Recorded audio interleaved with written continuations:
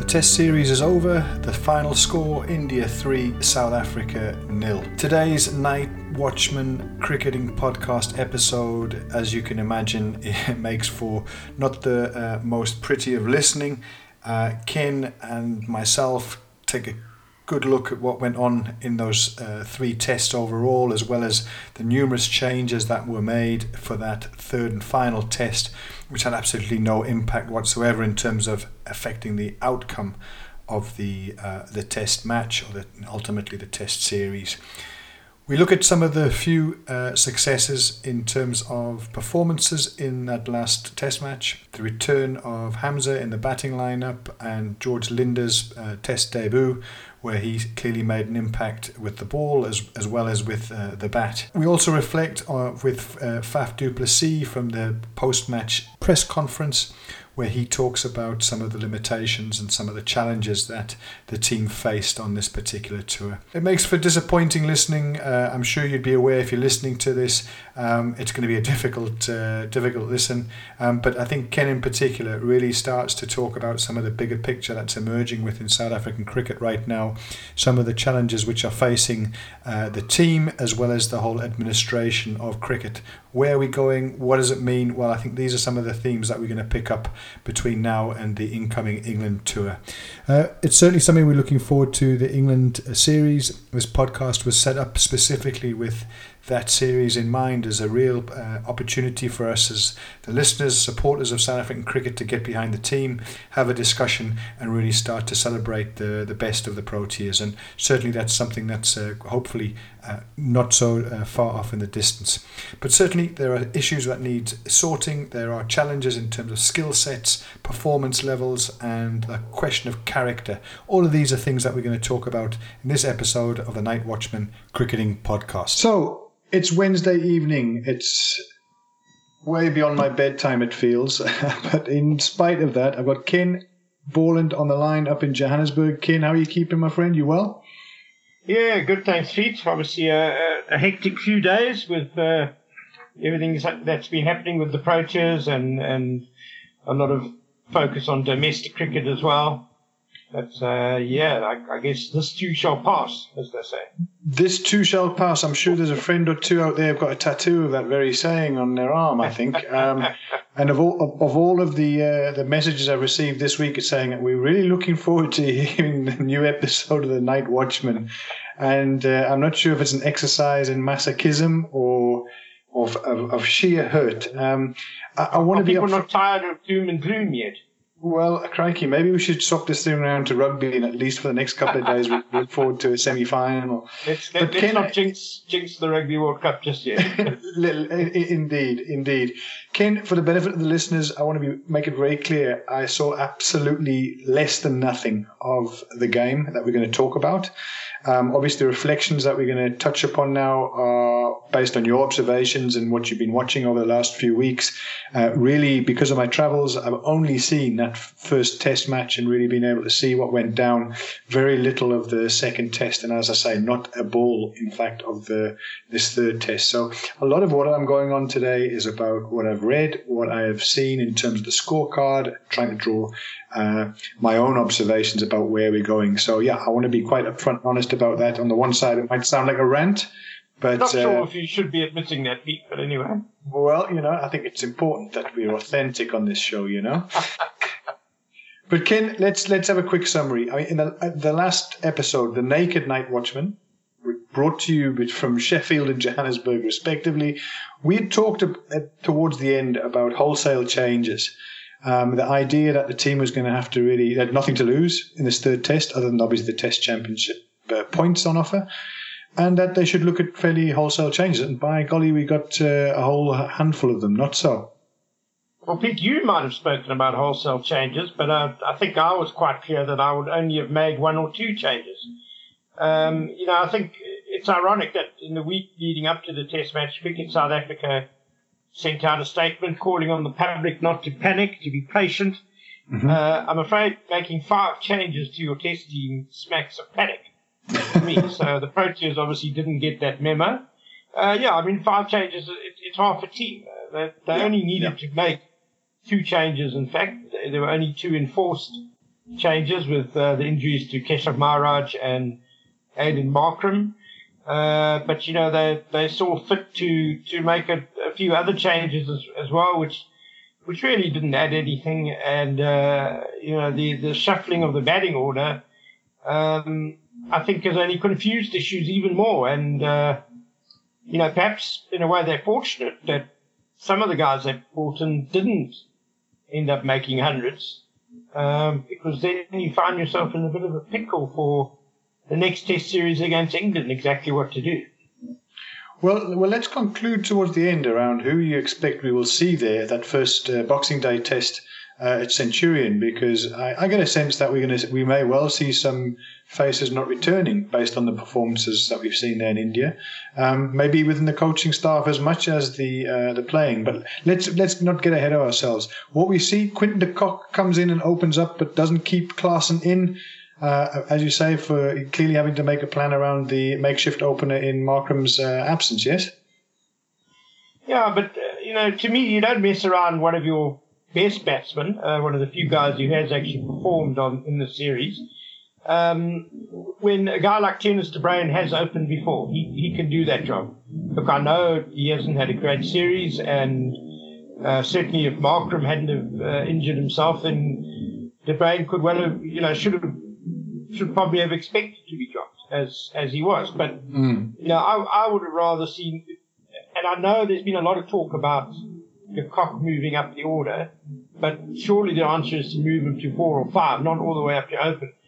And as we saw, taking on the new ball with fresh bowlers is a very different kettle of fish to batting down at 6 or 7. Sometimes you get the second new ball then, but then generally the bowlers are not nearly as fresh. They've bowled 80 overs. So it's a very different kettle of fish. And Quinny got 2 tremendous deliveries in the Test match that got him out, but it just seemed like a waste of really one of our few informed batsmen to move him up there. Well, there was certainly unfortunately no scores of any significance from Quinton going in at that opening. Your thoughts on Klaasen coming in with the gloves? His glove work, was it up to standard? And obviously his scores with the bat were extremely disappointing. Yeah, he was okay with the gloves. Nothing, nothing particularly bad or particularly good. I just think there was. That's one of the things that I think confuses the issue, one of the selections, because are we really saying that Quinton de Kock is not going to be keeping wicket against England in the next Test series? Are we seriously thinking of de Kock as an opening batsman against England? I doubt it. So, we could have got ourselves into a hell of a pickle if Heinrich Klaasen suddenly gets 100. So, now you can't really drop him. So now you've got to drop someone else because you're obviously not going to leave de Kock out. So to me, it was just a pointless selection, one of those sort of one-off selections that doesn't really make much sense and doesn't really do the team much good. Well, what we did see was both Dane Peat coming back in and Lungi Ngidi in the bowling department. Let's talk about them before we talk about the 2 new guys coming in.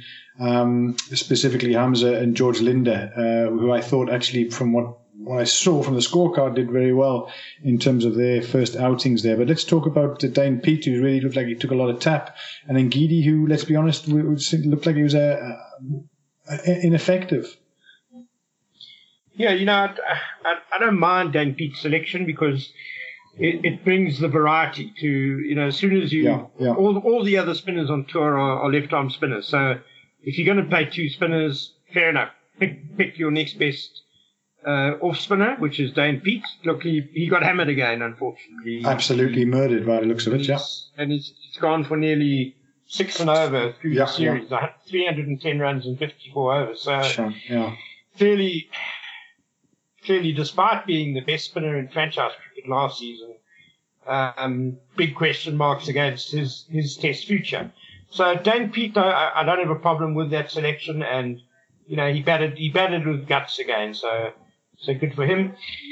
The Lungi Ngidi selection, though, to me is just totally inexplicable because Faf du Plessis has said many times during the series that in terms of the fast bowlers, what they need, what they're looking for the guys to do is to target the stumps, to bowl nice and straight, not to be going over the stumps. Now, Lungi Ngidi is a wonderful fast bowler, but he's the hit the deck type of guy who's most of his wickets are going to come from guys being caught behind the wicket. Who does Lungi Ngidi replace? Vernon Philander. Probably the best wicket-to-wicket bowler South Africa maybe ever had. Yeah. You know, there's no one who targets the stumps more than Vernon Philander, maybe in world cricket even. So, I mean, just an inexplicable selection. And I know Vernon has only taken 2 wickets in 60 overs, but at least he was keeping things tight. For sure, Yeah, for sure. Unfortunately, Ngidi went for over 4 and over, so there's a release of pressure there. So to me, that was just another totally unnecessary change there. And of course, Philander batted extremely well in the previous test as well, so that would have given us a stronger batting lineup as well. Just in terms of the last 2 changes then, Ken, Hamza comes in at 3 and does what looks like a very good job in the first dig, 60-odd runs, and George Linder in for Mutasami takes a good number of wickets there in his first outing. Your thoughts on their 2 contributions in the batting and the bowling departments, respectively? Yeah, delighted for Zubair Hamza. He's the one change I definitely would have made to the batting lineup. And a wonderful first innings performance, scoring 62 under huge pressure, looked very composed, played the spinners well, played the pacemen well. Really a fantastic knock by the youngster, and let's hope that he now gets a decent run in the team, filling that vital number 3 berth. He just, the way he goes about his business just reminds me a little bit of Hashim Amla. And, if Hamza can have, a career even approaching the heights of Hashim Amla, then we've got a really good number 3 to look forward to in the future there. Second innings, he made a duck, but he got a phenomenal delivery. Dale Steyn would have been proud of it. It was angled in and then nipped away to hit off stump. So that was a really special bit of bowling by Mohammad Shami, who really was outstanding through the test match. George Linder, very impressed with his debut as well. Right. I thought he bowled very nicely. Not bad control, and was rewarded with 4 wickets, and certainly just has pushed himself up the pecking order. I think in terms of our spin bowlers. To my mind, he's probably now our number 2 spinner behind Keshav Maharaj, and he could probably put Kesh under a bit of pressure as well. And the other thing that Linder added was that he batted really well. Absolutely. Scored 64 runs in the test, and just showed a lot of mental fortitude, composure, decent technique. So, very useful when your second spinner can also bat when it comes to balancing the side. Absolutely. Interesting that both Dane Pete and him seem to play that role in their respective knocks. I think of Dane Pete in that first test, if I'm not mistaken, did well with the bat. Yeah. I mean, that's one of the most damning indictments of the top order, is that the tail right through the series, actually guys managed to hang around for a long time, managed to score some decent runs. I think South Africa's 9th wicket partnership average across the series was 52, which is probably the highest of any wicket. So that's a pretty damning indictment of the top order. That tail enders were able to dig in and perform quite well. Ken, it all starts relatively well. I mean, no surprise we lose the toss, even with Temba's attendance, which I thought looked like it was quite amusing, and clearly Faf with a bit of tongue-in-cheek there, bringing him to the toss. But I mean, we get 3 quick wickets, right? And I mean, included amongst those 3 is Kohli and Agarwal. I mean, it's a great start, and then it's absolute carnage with Sharma going absolutely ballistic again. And in his innings of 200, if I'm not mistaken, scores the most 6s in a Test series in history. I mean, really takes the game completely away, and here they are racking up the runs where we're just not going to be able to compete. Yeah, Kagiso Rabada was absolutely outstanding up front with the new ball, and I think that was one of the few positives for me from the series, was that, Rabada across the 3 tests really just seemed to get better and better. And I know he only got 7 wickets, an average of 40 in the series, but he was unlucky. He was obviously fighting a lone battle with the ball, but it was good to see him actually just, really come running in hard, showed a lot of skill, and so that's going to be encouraging if Rabada can build on that for the home summer. Unfortunately, Rohit Sharma was dropped early on, a sharp chance of George Linder at short leg. Zubair Hamza getting both hands to one, but it went down, and again it brings me back to one of my little pet topics, which is South Africa. We don't seem to put much store in having specialist short leg fieldsmen. It's always the newest guy on the team, the guy with the least caps, in you go short leg. And, we've seen so many times that position is crucial. Absolutely. Especially if you're going to have spinners operating, a specialist short leg is so valuable. So, Sharma had 30 probably at the time. If we had nicked him out, it would have been before lunch. India would have been 4 down at lunch. Different game maybe. Completely, yeah.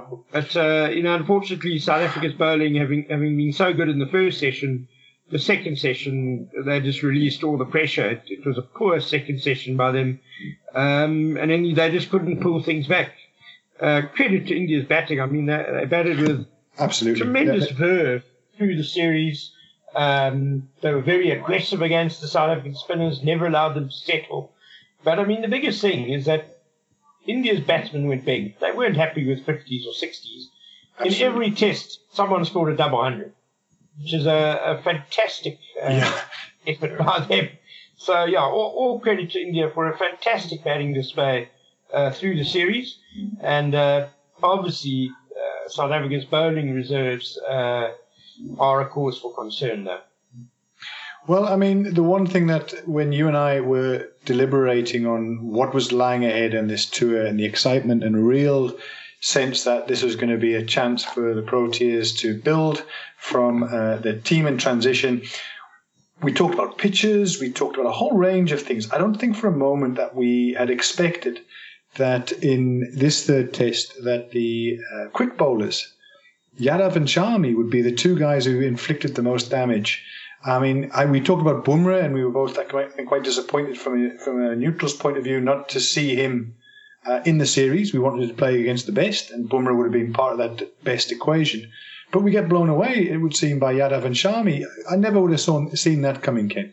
This is supposed to be our strength, not so our ability to play the quicks. Yeah, I think it's important to point out, though, that the main reason India have become the best side in the world over the last few years is exactly because of those fast bowlers. Because they can now compete all over the world.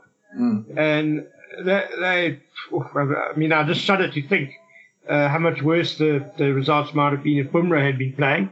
But, well, yeah, there's a thought, eh? Yeah. Umesh Yadav did a... Ken, the answer is actually it couldn't have been worse. I mean, it really couldn't have. Look at the scores again. Look at the scores again. 90 all out in every innings, I guess. I don't know. But, Umesh Yadav is a fantastic bowler, though. And I was hugely impressed by Mohammad Shami. He brought a bit of the Dale Steyn to me. I've seen Dale Steyn firsthand in the subcontinent, that incredible spell in Nagpur, where, there's no lessening of the pace, but he's getting late reverse swing at pace, targeting the stumps. And Mohammad Shami, to me, just produced performances that were reminiscent of that during the series. So he was absolutely fantastic. And, obviously disappointing that South Africa's batsmen who raised on a diet of pace bowling couldn't handle it. But I think by the third test, they were mentally shot, really. So totally devoid of confidence. And, just about any quality bowler worth his salt was probably going to knock them over. In this clip from the post-match interviews, Faf du Plessis talks about that fatigue and its impact on the batting, the endless nature of the batting from the Indians, which obviously put the pressure back onto the South Africans when they turned to bat in the second knock in the 3 tests, having lost the toss in all of the 3 tests. It took its toll. Exceptional ruthlessness in the way that they put massive scores on the board. And that's one of the reasons why mentally we were probably so weak towards the end. It's just the relentless ruthlessness in the way that they put big totals on the board. Every time they did bat first every time, which made it a little bit easier, but they still put on 500, 600. And the scoreboard pressure that the effect that it has on you mentally as a batting lineup, it takes a lot of energy and it takes a lot of toll, and that's why you could see towards the end our batting lineup was mentally weak. You don't want to be mentally weak. Obviously, you try as hard as you can, but the ruthlessness of them right through this series, you just feel like there's no opportunity or no moment in the game when you can hide. You know, it's like constantly your body is tired, your mind is tired, and then you make mistakes. That's what makes them such a powerful team, is the ruthlessness right now. So that's where we were falling short of the batting. You know, obviously the first test, Dean and Quinny played great knocks, but after that, a lot of 50s, a lot of starts, and they didn't have that. They had huge scores. And also from a fielding point of view, once again, it's tough to say, but they outfielded us. The energy that they showed, complete team performance, and we were outplayed in all of them.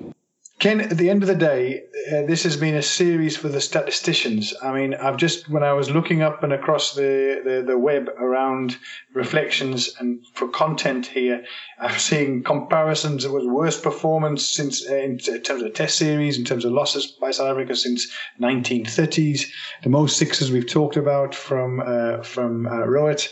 I mean, what were some of the statistical highlights and lowlights? And let's recognise, as you say, the achievement of India. Magnificent. I mean, truly, let's take our hat off to them as a team. What were some of the statistical highlights that you think that are going to be worth reflecting on at the end of not only this Test match, but the Test series as a whole, in a 3-0 win to India?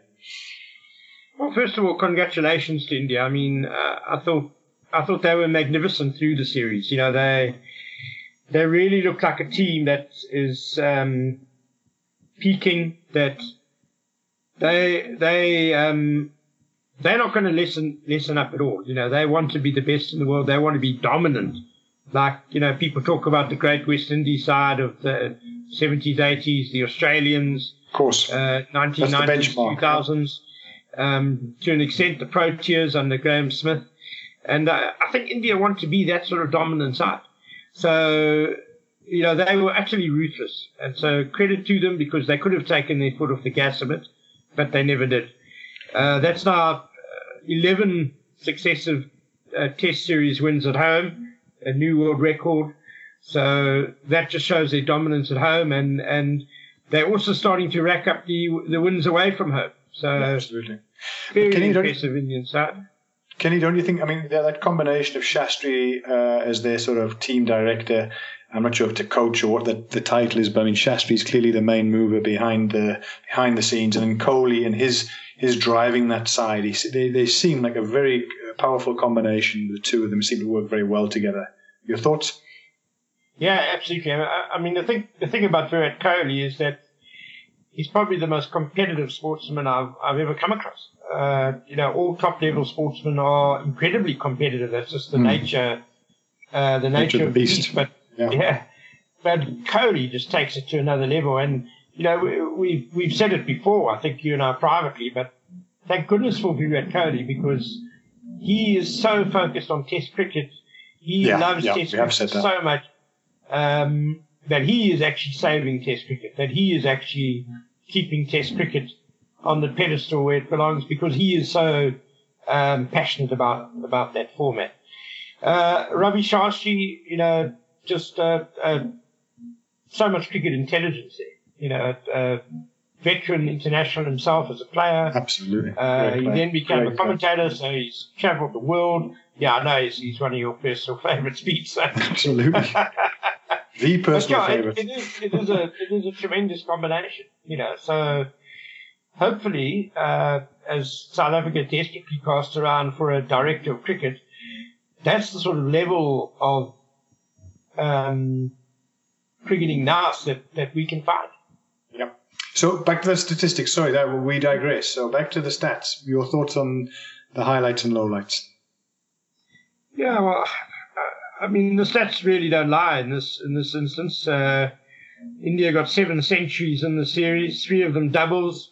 So a double century in each test match. You're always going to be tough to beat then. How many is this? 5 of the guys averaged over 70 in the series with the bat. Outstanding. So that's really outstanding, as you say. In terms of the bowling, well, the wickets were really pretty evenly shared between the spinners and the pace bowlers, because when we shared over 11, Mohammad Shami 13, Ishant Sharma 2. He only played in the one. No, I beg your pardon. He played in 2 tests, but that is 11, 24, 26 wickets via the pace bowlers, and then Ashwin and Jadeja took 15 and 13 respectively. Wow. And Shabazz Nadeem 4 in just that 3rd test. So that's 32 wickets with spin. So there's your point there, Kenny, about how they've improved and become world beaters. Is that as last time it was the spinners just decimating, and here we are, 60 wickets that fell from South Africa's side, and as you say, it's pretty much a 50-50 split this time around. Big difference.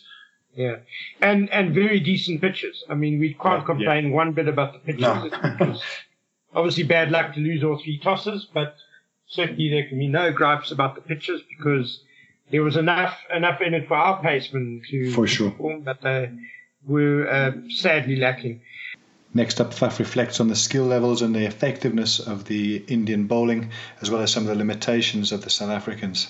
Yeah, spot on. I thought the way the Indian seamers especially showed us as a South African fast bowling attack how to bowl speaks a lot of volume for the way that they bowled this series. The pace that they bowled, the consistency that they bowled, the skill that they showed outclassed us as a fast bowling attack. And there's learning for us in that when we play in the subcontinent, that our style of bowling is not successful. You have to adapt your style to the style that is required. Just on South Africa's averages, obviously only 2 centuries in the series by Elgar and de Kock in the first innings of the first test, and it was downhill from there, unfortunately, because of the other top order batsmen, the only guys to pass 50 were Faf du Plessis twice. Hamza, yeah. But he couldn't go past 64, much to his own frustration, and then Hamza in the final test. So really an inadequate batting performance by South Africa, and our bowling also. Well, just to touch on the batting, the only guys to average over 40 were Senior and Mutusami, thanks to 2 not out, and Dean Elgar. So it was a really poor series batting-wise. The bowling, just totally ineffectual. I mean, of the frontline guys, the best average was Rabada at 40. So if your main strike bowler is going to be averaging 40, you're not going to be winning too many test matches, unfortunately, and or drawing them. Exactly, yeah, and well, especially not with the batting figures we put up. And also of great concern was the way our spinners were manhandled, hit for so many sixes. I think in 2 of the tests, the numbers of sixes were right up there with the most ever in test history. So sure, big problems there for our spinners. So if part of it is the players on the pitch, and we've talked about the changes that were made, they've obviously tried and gone for broke, as you say. Some would call it panic. Others would say maybe there was nothing to lose in trying out the players who hadn't had a go. But who do you think we won't see there at that first test at SuperSport on Boxing Day? We can expect great crowds, great excitement with England coming. But question first, do you think we'll see the same coaching staff? You've been very clear that you don't think that our batting coach who's helped us there will be part of that gig. But how about Enoch Enkwe and your fears that you talked about right at the beginning around saying if things go wrong, the obvious and immediate scapegoat could well be the new upcoming coach who arguably has been given the toughest toughest gig there is. Yeah, I mean, it couldn't have been any tougher for Enoch Nkwe, no question about that.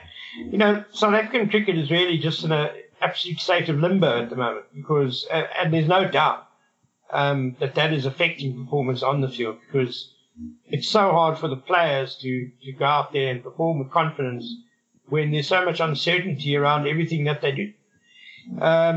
So Enoch Nkwe's future really all depends on whether Cricket South Africa can find a director of cricket before the England series.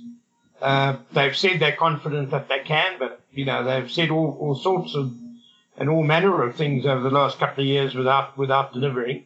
So I take that with a pinch of salt. And so, we can't have the appointment of the coach until we have the appointment of the director of cricket. Yeah. So I think there has to be a reasonable chance that Enoch Nkwe will still be in place against England. It will still be an interim position.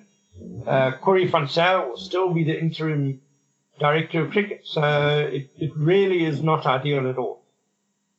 I do see that Michael Vaughan, cricketer again, the highest respect for in terms of what he did with the England side, who is talking and bigging up Jacques Kallis and Graham Smith. We talked about Smithy in the last episode at length. But, again, Michael Vaughan seems to be saying, you need to be looking at some of your players of character to help and get in there and stuck into some of those coaching roles, or at least backroom roles. Absolutely, no question about it. Look, Jacques Kallis, arguably our greatest cricketer ever. I'm not sure he wants to, It doesn't seem to be that's his thing, but perhaps he's loving his golf too much at the moment. I don't think he wants to sacrifice that. But I have heard Graham Smith's name mentioned a few times, and I had a chat with Haroon Lorgat, the former CEO and former convener of selectors yesterday, and he was adamant that Cricket South Africa have got to get guys like Graham Smith, Mark Boucher, Ashwell Prince, Jonty Rhodes, those sort of guys from that very successful era. Some of them have got to be involved now because they know what it takes at international level, and we are really at a desperate time. So let's hope, first of all, Cricket South Africa have the good sense to approach them, but also let's hope that they make the roles attractive enough for these guys, that they give them the freedom they need, because none of those guys really need the jobs. I understand. I understand that completely. If a Graham Smith's going to become director of cricket, it's going to be because he wants to do it for the good of South African cricket. Therefore, he's got to be given a certain amount of free rein. Understood. They've got to back him, and we can't have political interference, meddling with that high performance role. So whether or not Cricket South Africa are willing to hand over that much control to a guy like Graham Smith, and Mark Boucher is a similar sort of personality, that, these are guys that don't beat around the bush. They're straight shooters. And if they want something, they're going to want to get it. Otherwise, they'll be out of there. Yeah, but Kenny, I guess, those characters and the characters that we all watched and loved, whether it's them or whether it's somebody from overseas or wherever, the point that you're making is that they're going to need to be given the opportunity to do it their way. And if there's going to be the interference, it doesn't matter who it is, the most strongest willed or the most calculated, quiet from in the back seat is going to need to be given that leeway. Yeah, absolutely. And I just don't know if Cricket South Africa have the vision for that. In fact, I think they're in denial. I mean, you chat to their executive guys and they don't seem to understand that their cricketing knowledge is lacking in comparison to guys like Graham Smith, Sean Pollock. Shawnee P, yeah. Another guy we mentioned, Mark Boucher, Kallis, Jonty Rhodes. We've got enough of them with his legends, Hashim. These are solid guys. Yeah, Neil McKenzie, spoiled for choice. Not that long ago, the Proteas were far and away the number one side in the world. Yep. And we've just allowed that intellectual property to be wasted. you hear the Cricket South Africa CEO, Tabang Moro, say things like he wants to get involved in the style of play of the Proteas. He wants to get involved in the team culture. The man has never sat in an international change room. He's never sat in a first-class change room. Sure.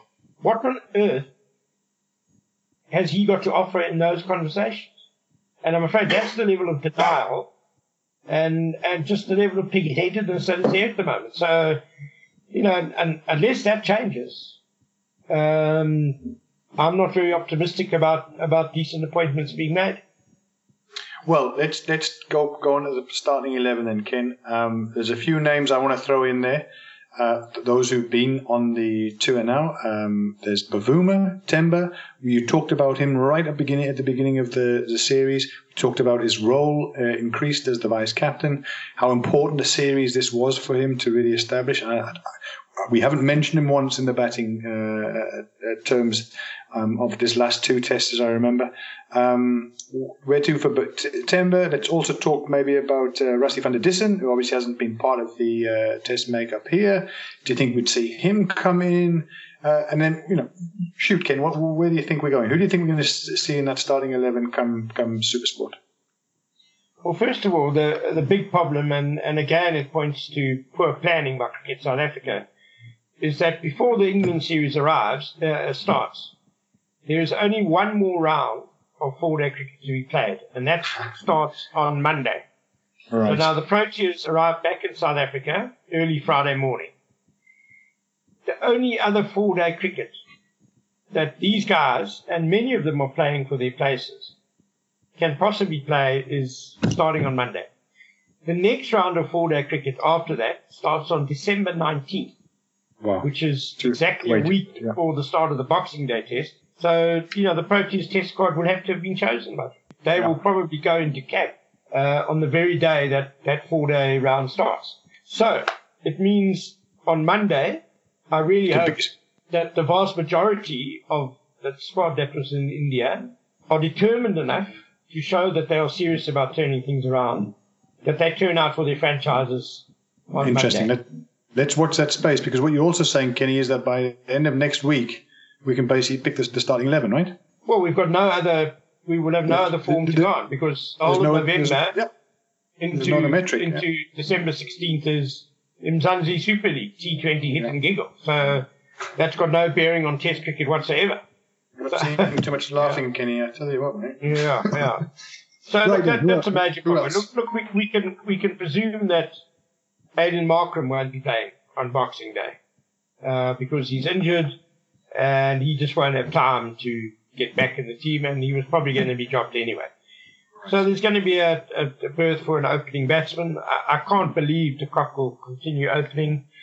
Reza Hendricks got a big 100 this weekend, so that's interesting. Reza would be never a shout. Peter Malone of the Cobras has been batting well this season again. He of course was in the test squad towards the end of last summer without actually playing, so he must be in the picture.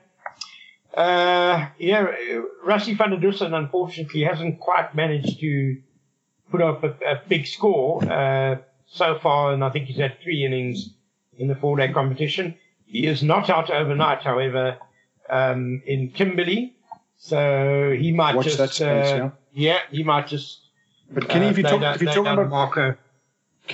about character, I mean, I think we've talked a lot about Rassie and saying, this guy seems to have what it takes. You talked very highly of him in his World Cup outing, one of the few sort of pluses in that otherwise forgettable campaign. I mean, is what we're looking for now less about, I know it sounds almost a contradiction in terms, but less about the numbers and the technique than it is the character of getting stuck in and recognizing what this thing that's coming. That's England aren't coming here to roll over, right? England will be sniffing blood. England will be thinking, here's a fantastic opportunity, to whitewash South Africa on home soil. So there's not going to be any mercy from England, that's for sure. It's interesting you say that, mentioned character, because that's pretty much exactly what Faf du Plessis said. In India, after the end of the 3rd test, he said, when you're going through a traumatic time like the Proteas are at the moment, and they're in transition and they're rebuilding. He said character is what he's looking at the most. So it's obviously first and foremost in his mind. It's a rebuilding phase, so a way forward necessarily when you go through real tough times like this is you start identifying characters that will drive the team forward. You look for personalities within the team that you see in 3, 4, 5, 6 years to come. And then the process starts. It's a tough place to start right at the beginning. Obviously, in a perfect world, you'll start somewhere in the middle, change 1 or 2 players, and that period takes a little bit shorter. But the position that we find ourselves in now, with a lot of experience out of the test team, that process will probably take a little bit longer. So right now, it's identifying the personnel that you believe in is going to drive this team forward. As I said, the characters more than anything else. When you go through extreme hardships like this, in the hardships you'll still find guys that are up for test cricket, and that's why they call it test cricket, because it's the hardest format of everything. So you need to be so strong mentally to be at this level for a long period of time. Obviously you get great players, but they will come in and out if they're not strong enough mentally. So for me, our next journey now is trying to make sure that we get a lot stronger as a cricketing team mentally. So if there's work that needs to be done in that department, then so be it. As you can see, a tour like this reveals that there's a lot of mental scars that can happen, and then obviously it's difficult to come out of that hole. We played our best match in the first match, and the consistent pressure that was on us made us weaker every test match that we played. So therefore it tells me that we're not mentally strong enough as a team, and that some work is required on that department. We've seen that the numbers guys are putting up at domestic level can't really be trusted. Yeah. Dane Peat, 54 wickets, totally exposed, out of his depth. Yeah, in India. Kenneth de Bruin, Aiden Markram, both of them have been utterly dominant at franchise level with the bat. Haven't been able to step up on the subcontinent at test level. Temba Bavuma, very solid first-class record, very solid domestically. Just can't seem to cut the mustard at test level.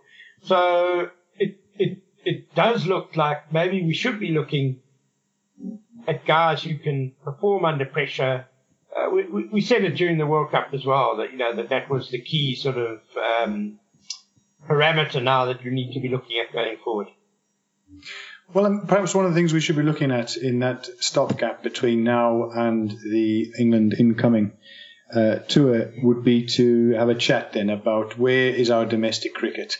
After this round of matches, perhaps we review what's gone down, some of the performers that were maybe the outliers. You've mentioned a handful just now, but maybe go into a bit more detail. I'm guessing from a bowling point of view, the Rabadas, the Vernons, the Ngidis almost takes care of itself. We've seen Nokia come in and be tried out.